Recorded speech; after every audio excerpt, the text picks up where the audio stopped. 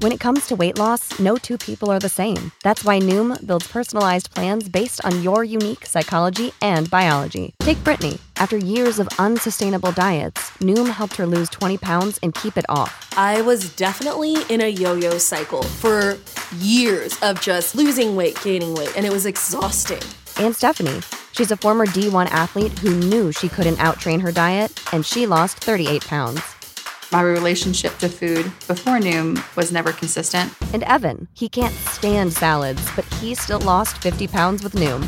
I never really was a salad guy. That's just not who I am. Even through the pickiness, Noom taught me that building better habits builds a healthier lifestyle. I'm not doing this to get to a number. I'm doing this to feel better.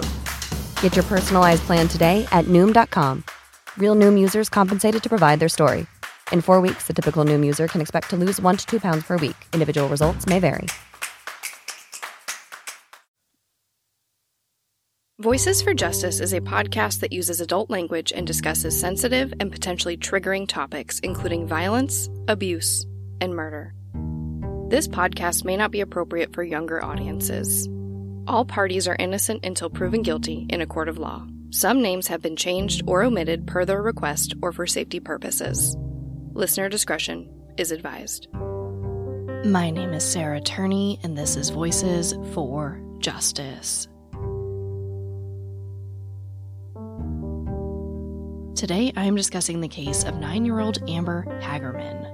In 1996, Amber was riding her bike in a parking lot in Arlington, Texas, just a few blocks from her grandparents' home, when a man grabbed her from her bike, threw her in his truck, and drove away in broad daylight. 4 days later, Amber's body was recovered from a nearby creek. After 26 years of frustration, Amber's family and law enforcement are imploring the public to continue to share Amber's case. And Amber's mother is begging for the public to see her daughter as more than just the girl who inspired the Amber Alert. This is the case of Amber Hagerman. Amber Renee Hagerman was born on November 25, 1986 in Arlington, Texas, to her parents Richard and Donna. 4 years later, her brother Ricky was born. Unfortunately, Amber's parents didn't have a great relationship, and Donna has stated that Richard became abusive.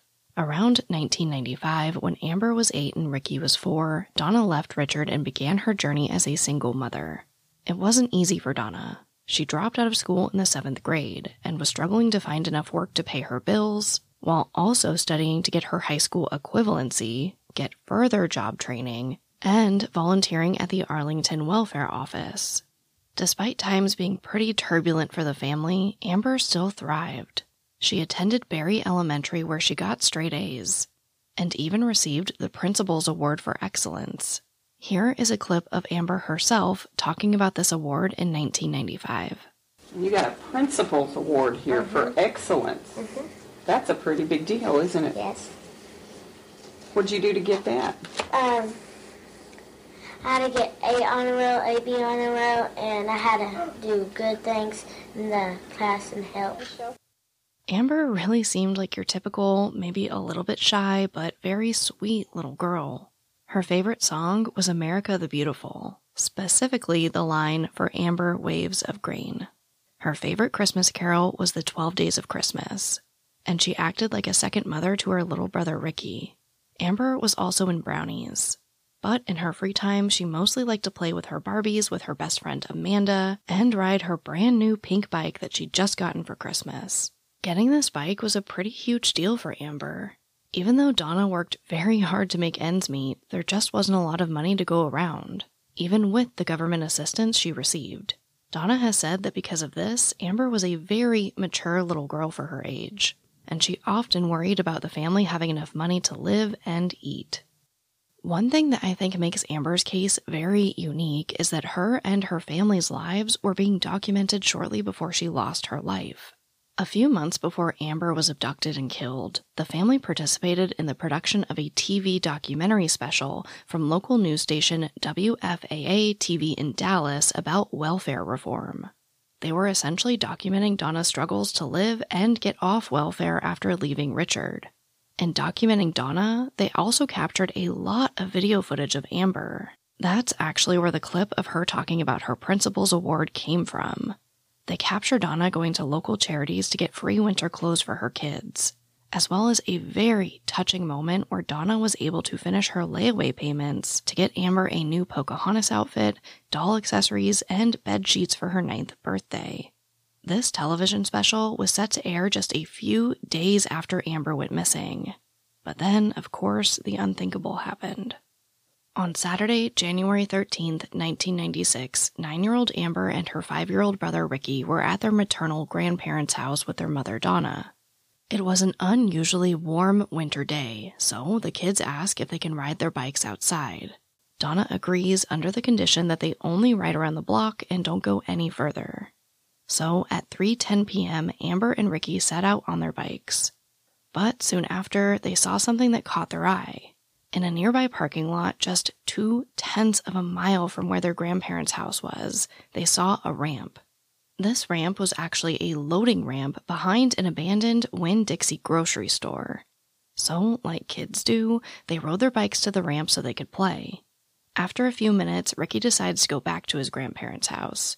It doesn't seem like anything in particular prompts Ricky to do this, other than just not wanting to be in trouble for leaving the block. When Ricky gets back to the house, they ask where Amber is. Ricky explains that they did leave the block and Amber was still at the parking lot of the abandoned grocery store. So they tell Ricky to go right back outside and get his sister. But when Ricky gets there, Amber's pink bike is in the parking lot, but Amber is gone. By the time they all get back to the parking lot to look for her, the police were already at the scene, and they explain that they were investigating the abduction of a little girl. Everything happened so fast. While Ricky was going back to his grandparents' house at 3:18 p.m., just 8 minutes after they left, a 911 call was made by a man named Jim Kevill. Jim was 78 years old at the time, a U.S. veteran and a former sheriff's deputy. He was working in his backyard that day and saw Amber and Ricky playing through his chain link fence just across the way. Once Ricky left, he noticed a black truck drive towards Amber from behind. He sees a white or Hispanic male in his 20s or 30s exit the truck, grab Amber from underneath her arms, and lift her off her bike. Amber immediately starts kicking and screaming. But the man overpowers her and throws her into his truck through the driver's side door and drives away. So Jim runs right into his house and calls 911. When Donna told the producers of the show what happened to Amber, they pretty much just continued filming. And eventually they created something entirely different, a documentary titled After Amber. It's about an hour-long television special that walks the viewer through the aftermath of Amber's murder. It's a very touching piece that I think gives a unique insight into Amber's life and her death. It's still available on YouTube if anyone wants to watch it. As always, it will be linked in my resources section on the Voices for Justice podcast website. I think it's also worth noting that out of respect for Amber, they actually postponed the original television special about families living on welfare in Texas indefinitely. This episode of Voices for Justice is brought to you by Quince. The weather is getting warmer, which means it's time to put away all the sweaters and pants and say hello to shorts and t-shirts. I absolutely was looking to update my wardrobe without spending a fortune, and I went right back to Quince for that. I personally don't love trendy clothes that I have to replace every few months. I am looking to build my solid core collection of essentials, and with the huge selection at Quince, I can do that. They have premium European linen dresses, blouses and shorts from $30, washable silk tops, they have jewelry, and so much more. One thing I really love about Quince too is that they only work with factories that use safe, ethical, and responsible manufacturing practices. And they only use premium fabrics and finishes, so you're not cutting any corners when it comes to quality. I've really been trying to play with pairing casual with more upscale pieces. So recently I just matched a silk skirt with this black tee that I just love and fits really, really well. I think it came together pretty cute. Get warm weather ready with Quince. Go to quince.com/justice for free shipping on your order and 365-day returns. That's QUINCE.com/justice to get free shipping and 365-day returns. Quince.com/justice. This episode of Voices for Justice is sponsored by ZocDoc. If you guys have been following my journey on social media, you know that I am in my Sarah era. After everything I've been through over the last couple years, I'm really just focusing on myself and doing that unapologetically. So I have become that one friend in my friend group that loves to treat myself. A lot of the time that looks like a long bath, a face mask, maybe a special foot soak, but I also knew that I needed to make my health a priority. And that's where ZocDoc comes in. ZocDoc is a free app and website where you can search and compare highly rated, in-network doctors near you, and instantly book appointments with them online. What I really liked is that all the doctors have verified reviews from actual, real patients. You don't have to just guess if they're good. ZocDoc is how I found my new doctor. Go to ZocDoc.com/justice and download the ZocDoc app for free. Then find and book a top-rated doctor today. That's ZocDoc.com/justice. ZocDoc.com/justice. Now, when I cover these cases, I often see communities coming together. But with Amber's case, I don't think I've seen something quite like it yet. When I went back through the newspaper archives, I came across what felt like an endless amount of stories of people helping. One article describes how every single member of the PTA at Amber School advocated for resources to help in the search. The vice president of the PTA, Marie Villarreal, got 22 florists to donate pink ribbon to be tied to trees around the area and to be given out to kids. She also got local pizza places to donate food for the volunteers, and had local ham radio operators spreading the word about Amber. One neighbor, Chris Babello, heard Donna screaming when she found out Amber was abducted, and he rushed to the scene. He asked police officers who they were looking for, and he got into his truck and searched all night. He even followed a black truck matching the description to another city. Unfortunately, that man wasn't Amber's abductor. Determined to continue to help, Chris got together 30 people, bought powerful flashlights, and spent that night and the next several nights looking for Amber. The search for Amber also included over 50 police officers and FBI agents. Her case immediately garnered a lot of national media attention. It's hard to know for sure what drew people to Amber's case, but I have to imagine the amount of video footage they had helped a lot. It's one thing to see a picture of a missing child, but to see them opening their Christmas gifts, riding the pink bike she was taken from, celebrating her birthday, all of these things really seem to make the world just fall in love with Amber and want to help. Now, something interesting I found in my research was that Amber's father, Richard, was really open about the fact that the family did feel kind of exploited. But he said that he understood that the media was using them for stories, and he was using them right back. Despite their turbulent past, Richard did join his son Ricky, Donna, and her parents at their home in Arlington when Amber was abducted. They essentially opened the home up to police and the media and did non-stop interviews to help spread the word about Amber. Despite what appeared to be an enormous effort made by the media, the community, and law enforcement, they unfortunately were not able to recover Amber alive.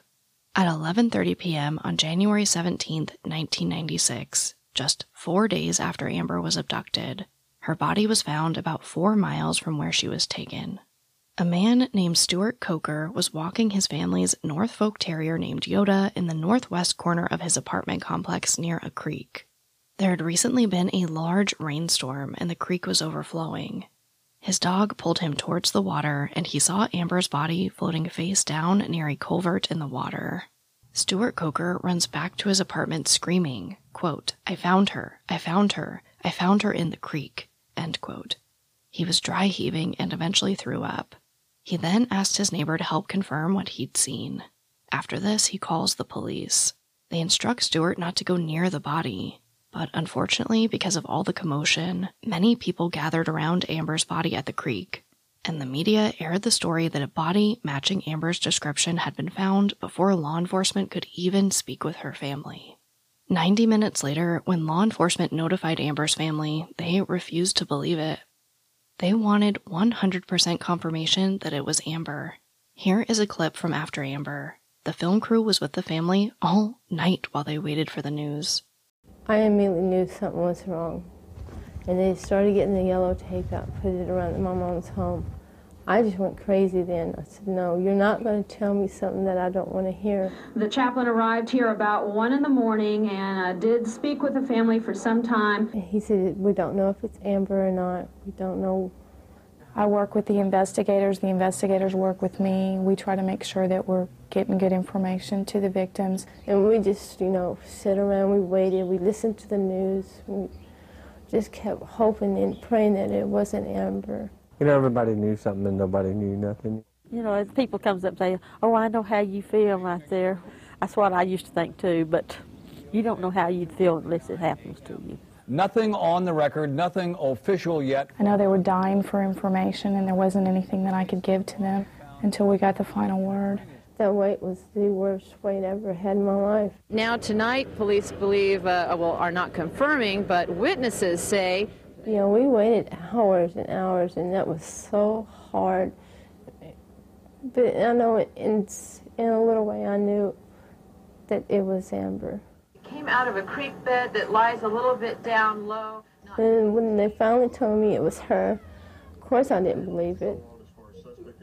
When she was abducted, I thought, oh God, I'm never going to be able to touch her again, hold her again, talk to her ever again. And I wanted to see her before the autopsy, before they even touched her. They didn't want me to see her the way she was because she was damaged so much. Her body was cut so much, and she just didn't look like Amber. When she was found, she was nude except for one sock on her left foot. The official cause of death was cut wounds to the throat. They are unsure if the killer used a knife or something more blunt like a screwdriver. It was apparently pretty bad. Amber had also been sexually assaulted. There were no visible defense wounds found. Police believe that Amber was most likely held for 2 days before she was killed, and they believe that she was most likely put into the creek just hours before she was found. They were actually able to track down 2 maintenance workers who were later cleared, but they were near the creek just hours before Amber was found and didn't see her. They also believe that her remains were most likely put into the creek further upstream, and due to the storm, her body was pushed downstream. They have identified a few potential areas where she could have been placed in the stream, but they don't know for sure. One report states that law enforcement examined the scene for 6 hours before moving Amber's body.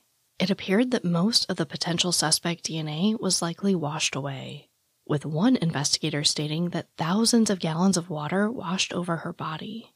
But just last year, in 2021, after being pretty vague about any suspect DNA, law enforcement announced for the first time that they do have a sample. I will talk more about that towards the end of the episode, because in 1996, this sample didn't do much for them.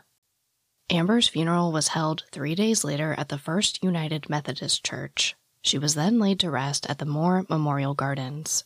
It's hard to say for sure how many people attended her funeral, but from the video clips I saw in the After Amber documentary, it didn't look like there was an empty seat left in the church, and there were more flowers than I've probably ever seen in my life.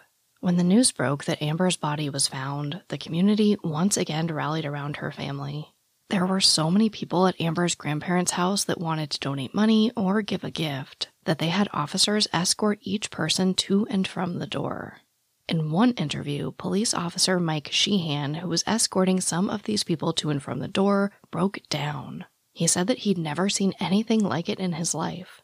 He knew these people and this community, and he says that so many of the people who gave to Amber's family didn't really have anything to give. Donna would end up donating hundreds of stuffed animals to the nonprofit organization The Warm Place.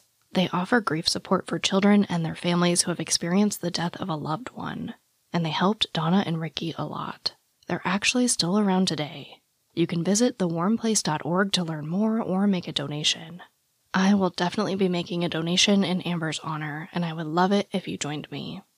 After 2 weeks of living in her parents' house, Donna and Ricky finally went home without Amber.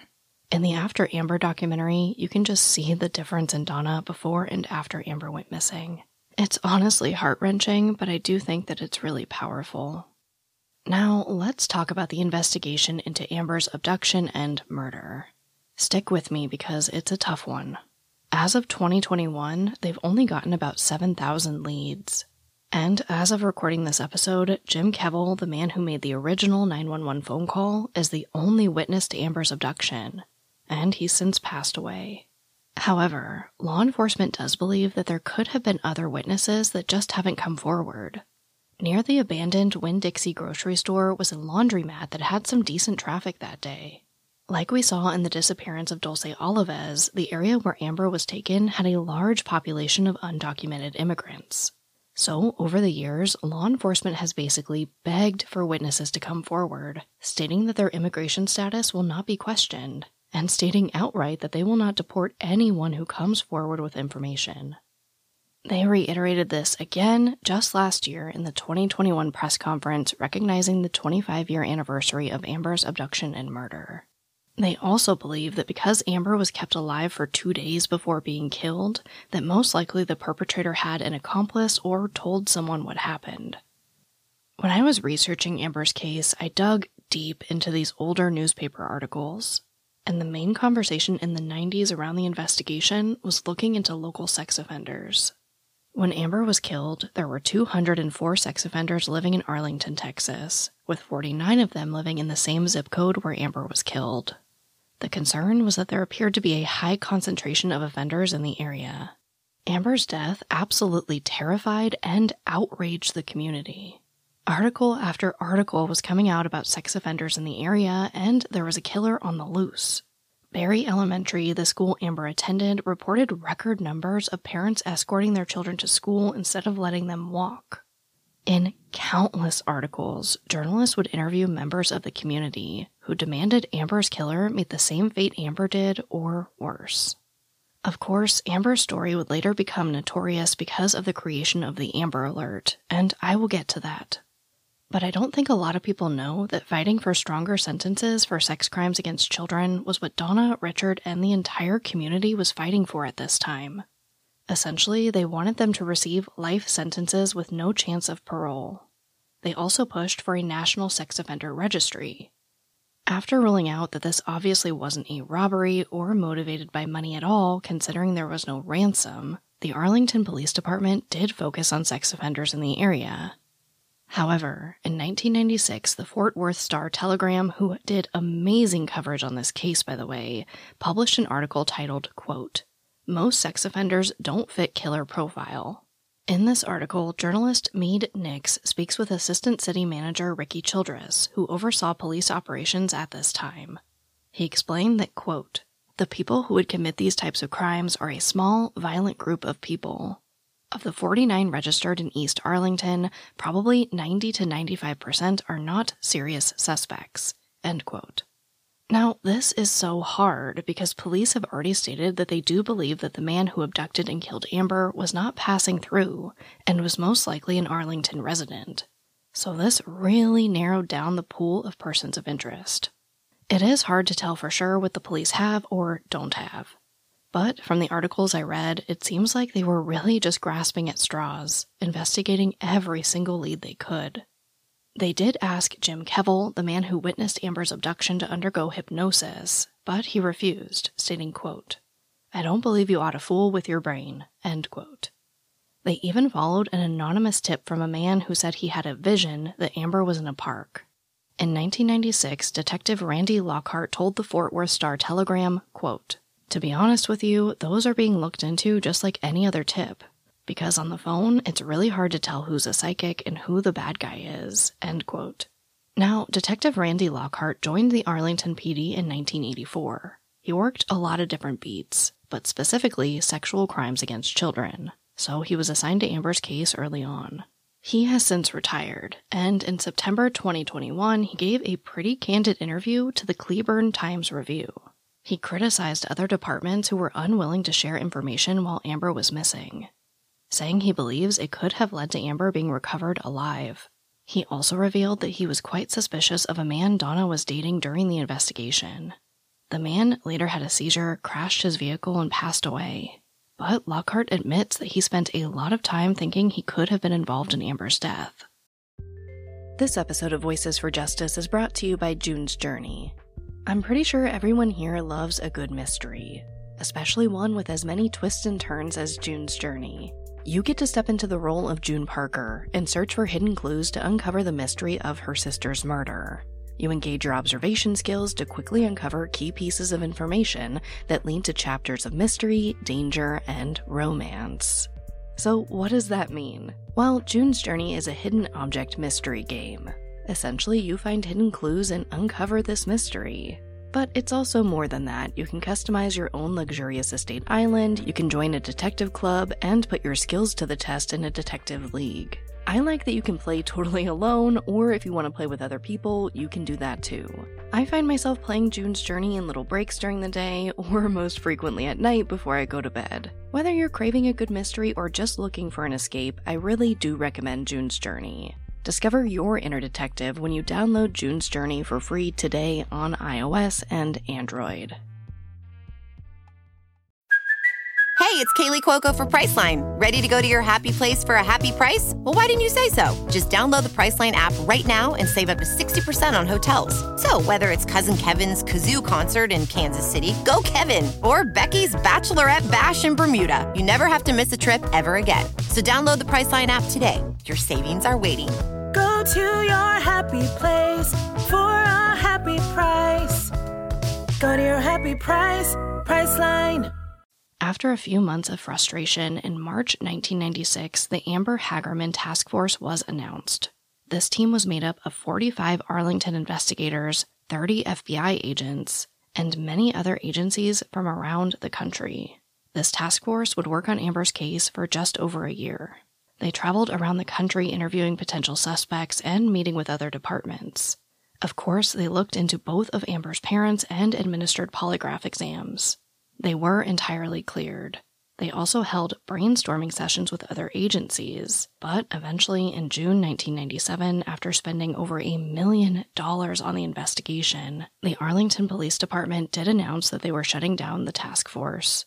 Of course, Amber's family was pretty crushed. Patty Wetterling, mother of Jacob Wetterling, an 11-year-old boy who was abducted at gunpoint in St. Joseph, Minnesota in 1989, spoke out against them shutting down the task force, citing that Jacob's had been open for 8 years. Ultimately, they lost the fight and the task force was shut down. A U-Haul carried away about 100 boxes filled with files to be stored at another facility in the city. There are currently no named persons of interest or suspects in Amber's case.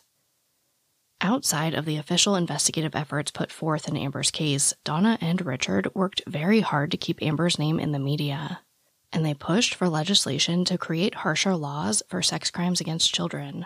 In March 1996, Donna and Richard went to the White House to watch President Bill Clinton sign the Amber Hagerman Protection Act, an act that pushed for anyone convicted of 2 sexual offenses against children to receive life in prison.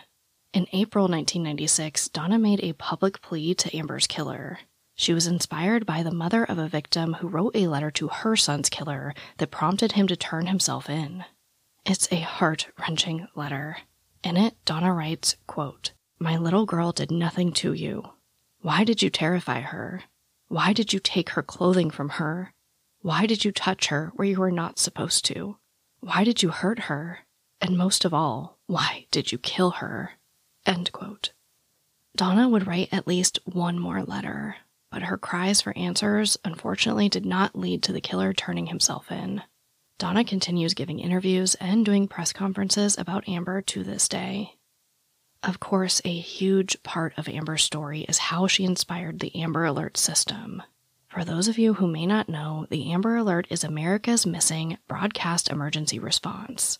These are the alerts that you get on your phone, see on freeway signs, the radio, TV, etc. It varies from state to state, but it's basically an alert system to make sure as many people as possible know when a child is abducted. But let me tell you why I didn't lead with this.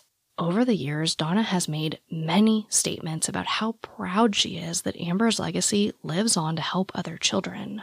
But she also expressed frustration that Amber sometimes gets lost in her own story. She becomes a footnote of sorts in how the Amber Alert was created. At the 2021 press conference for the 25th anniversary of Amber's murder, Donna stated, quote, "Amber would be very proud of the program. But I also want people to remember that Amber sacrificed her life for it, and I don't want anyone to forget her." End quote. So that's why I didn't lead with the Amber Alert system. Although it is truly incredible what has come from Amber's tragic death, Amber still needs our help. And in an episode about her, I just think that should be the focus. But I do want to take a little time to not only honor Amber, but the woman behind the idea. Diana Simone's story gets kind of lost in Amber's, which is totally understandable. But she also deserves some recognition. In 1996, Diana was working as a massage therapist in Fort Worth. After Amber's body was found, she was speaking with her client, Reverend Tom Stoker, and she broke down crying over what happened. She didn't understand why there wasn't some type of alert system for abducted children like there were for things like weather emergencies. Diana suggested that these alerts could be sent out to cell phones, but the Reverend suggested radio broadcasts. Apparently, Diana stops this massage mid-service and calls her local radio station, KDMX 102.9 FM, sobbing, suggesting Amber's plan. This would be an alert system to notify people in the area when a child goes missing. Host Kim Ashley asked Diana to call the station's manager, Jennifer Grimm. Jennifer Grimm asked Diana to write a letter to the station, and the rest is history. In 2003, George W. Bush signed the Amber Alert legislation into law while Donna and Ricky watched.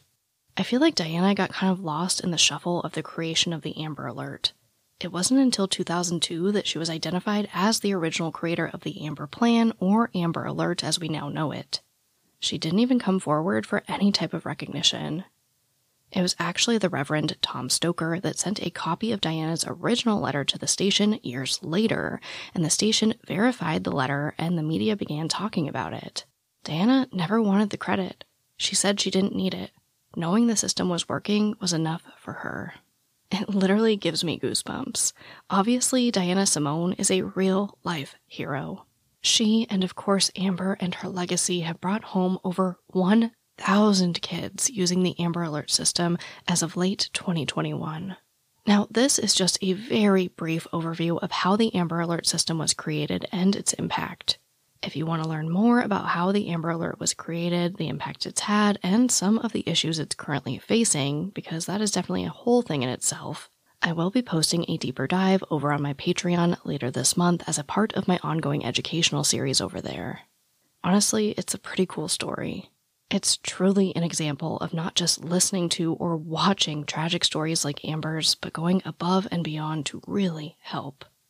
In January of 2021, the Arlington Police Department held a press conference in the parking lot where Amber was taken for the 25th anniversary.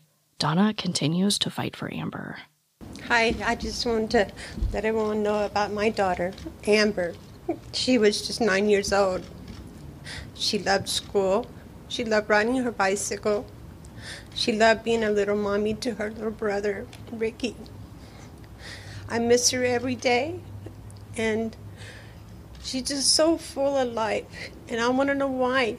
Why her? She was only a little girl. And to Amber's killer, I'm asking you today, please, turn yourself in. Give Amber justice. Amber needs justice, deeply, deeply needs justice. And to anyone who has seen or heard anything about Amber's case, please come forward. Thank you.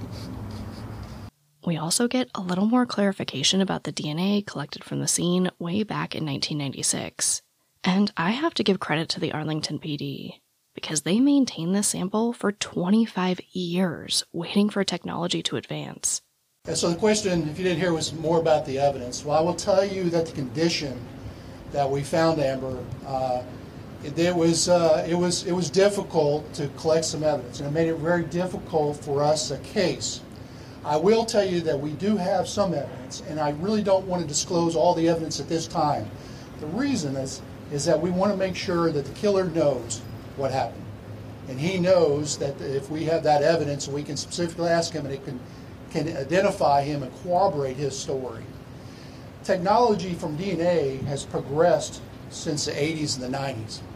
And we're very excited because we continually try to be aggressive and trying to meet new technology head on with this case. And we're excited because this year there is new technology when it comes to DNA, and we're excited about this year being able to submit that. and hope that we can get a better DNA profile on the killer. As of recording this episode, the Arlington Police Department has not released any updates about that testing. Unfortunately, this is pretty much where Amber's case sits today. When you Google Amber Hagerman, most of the titles that pop up say something to the effect of "the girl who inspired the Amber Alert," and they contain a very brief overview of Amber's case, along with the effects of the Amber Alert. I really had to dig deep into the archives to find some of those details about Amber's case. So although Amber's case may feel huge or infamous, I have to say I learned a lot about her case when I dug into it. My hopes and dreams for this episode is that we can help shift back the focus to helping find Amber's killer while also celebrating how her legacy has helped so many children. Amber should never be a footnote in her own story, and she still needs our help. Which brings me right to our call to action. Like I mentioned, authorities and Amber's family are still fighting for answers and begging for people to continue to share her story.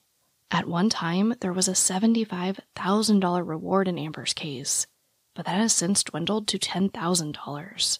And honestly breaks my heart that this, quote, infamous case seems to be falling from the spotlight. Infamous, unknown, or in between, these unsolved cases need our help. They need our shares. So let's help Amber as she has helped so many children suffer a better fate than hers. Please share Amber's story. If you've shared it before, share it again. Share her mother's pleas. Share law enforcement's pleas. Just share something. Amber Hagerman was only 9 years old when she was abducted on January 13th, 1996 in East Arlington, Texas. Amber was a white female who was 4 foot 7 inches tall and weighed approximately 74 pounds. She had beautiful blue eyes and dark brown hair.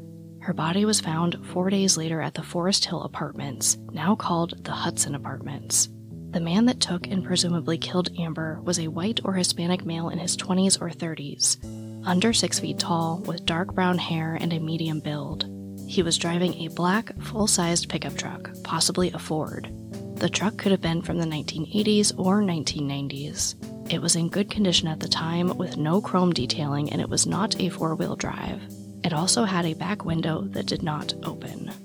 Anyone with information is urged to call the Arlington detectives at 817-575-8823. But, as always, thank you, I love you, and I'll talk to you next time. Voices for Justice is hosted and produced by me, Sarah Turney.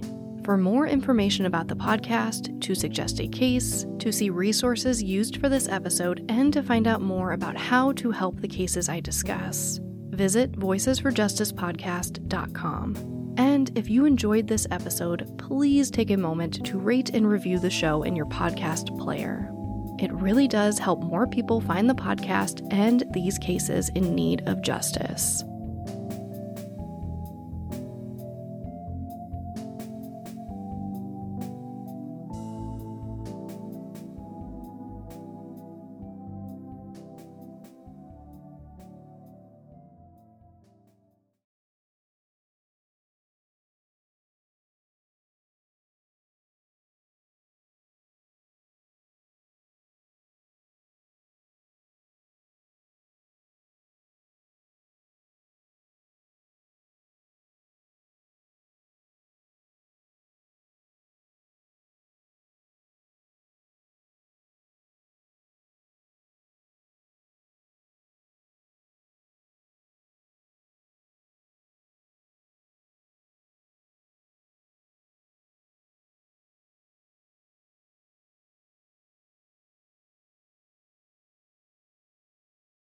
Hey guys, welcome to the Voices for Justice Secret After Show. This was a hard one.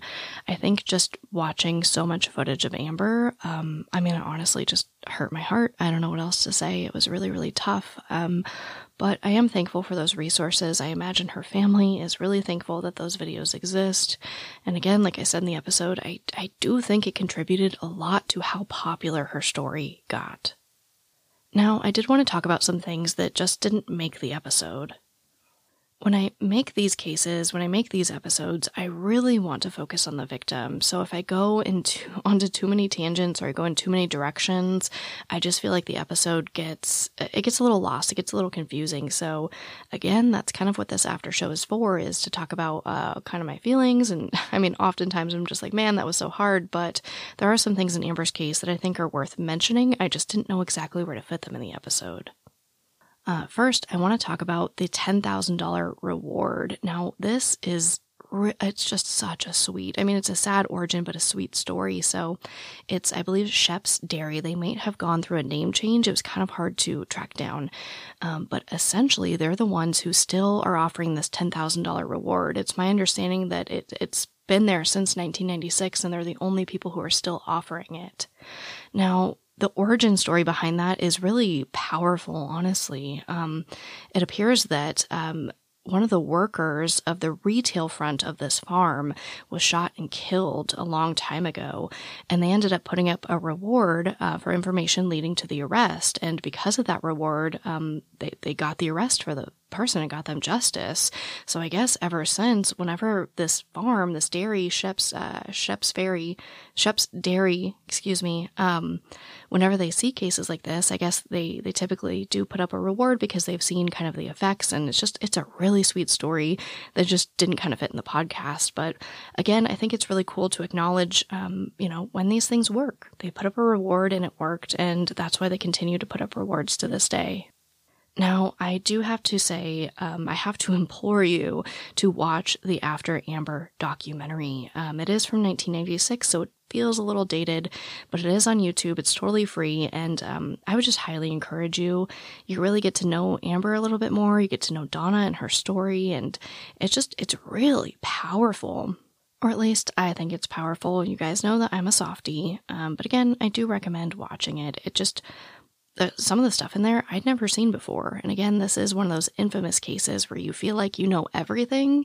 And when I started researching, I was like, I know nothing about this case. I found so much in those archives that really gave me all those smaller details, the interviews with the witness and with the man who found Amber's body and with everyone involved. It really gave me some unique insight into the case. I scoured those archives for what felt like hours on end, but it was totally worth it.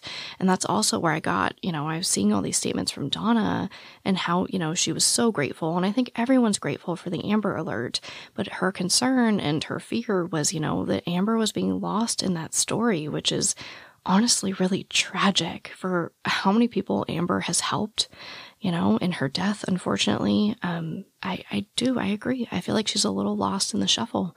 Again, I encourage you to Google her name and see what comes up. I get it. It's hard, right? Because you want to honor her life for the amazing things that, happened that came from it, from the Amber Alert. But at the same time, where's the focus on justice for Amber? So I really hope that that's what this episode did. I in no way wanted to diminish the Amber Alert system. I think it's amazing. It has obviously helped so many people, but I did want the focus of this to be Amber and finding Amber's killer and getting her justice. Last but not least, I do want to apologize for my voice in this episode. I feel like it took me so long to record. I am a little bit under the weather. I don't think it's anything, I don't think it's COVID. I'm waiting for my test just to be sure, and I'm isolating and all that. But yeah, I am under the weather. So please forgive me if my voice sounded a little funny in this episode. I really wanted to get this out for Amber. I did the research ahead of time. It was good to go. I was just kind of waiting for my voice to recover a little bit. But I think those are all the notes and updates I have for you guys. So as always, thank you for tolerating me. I love you, and I'll talk to you next time.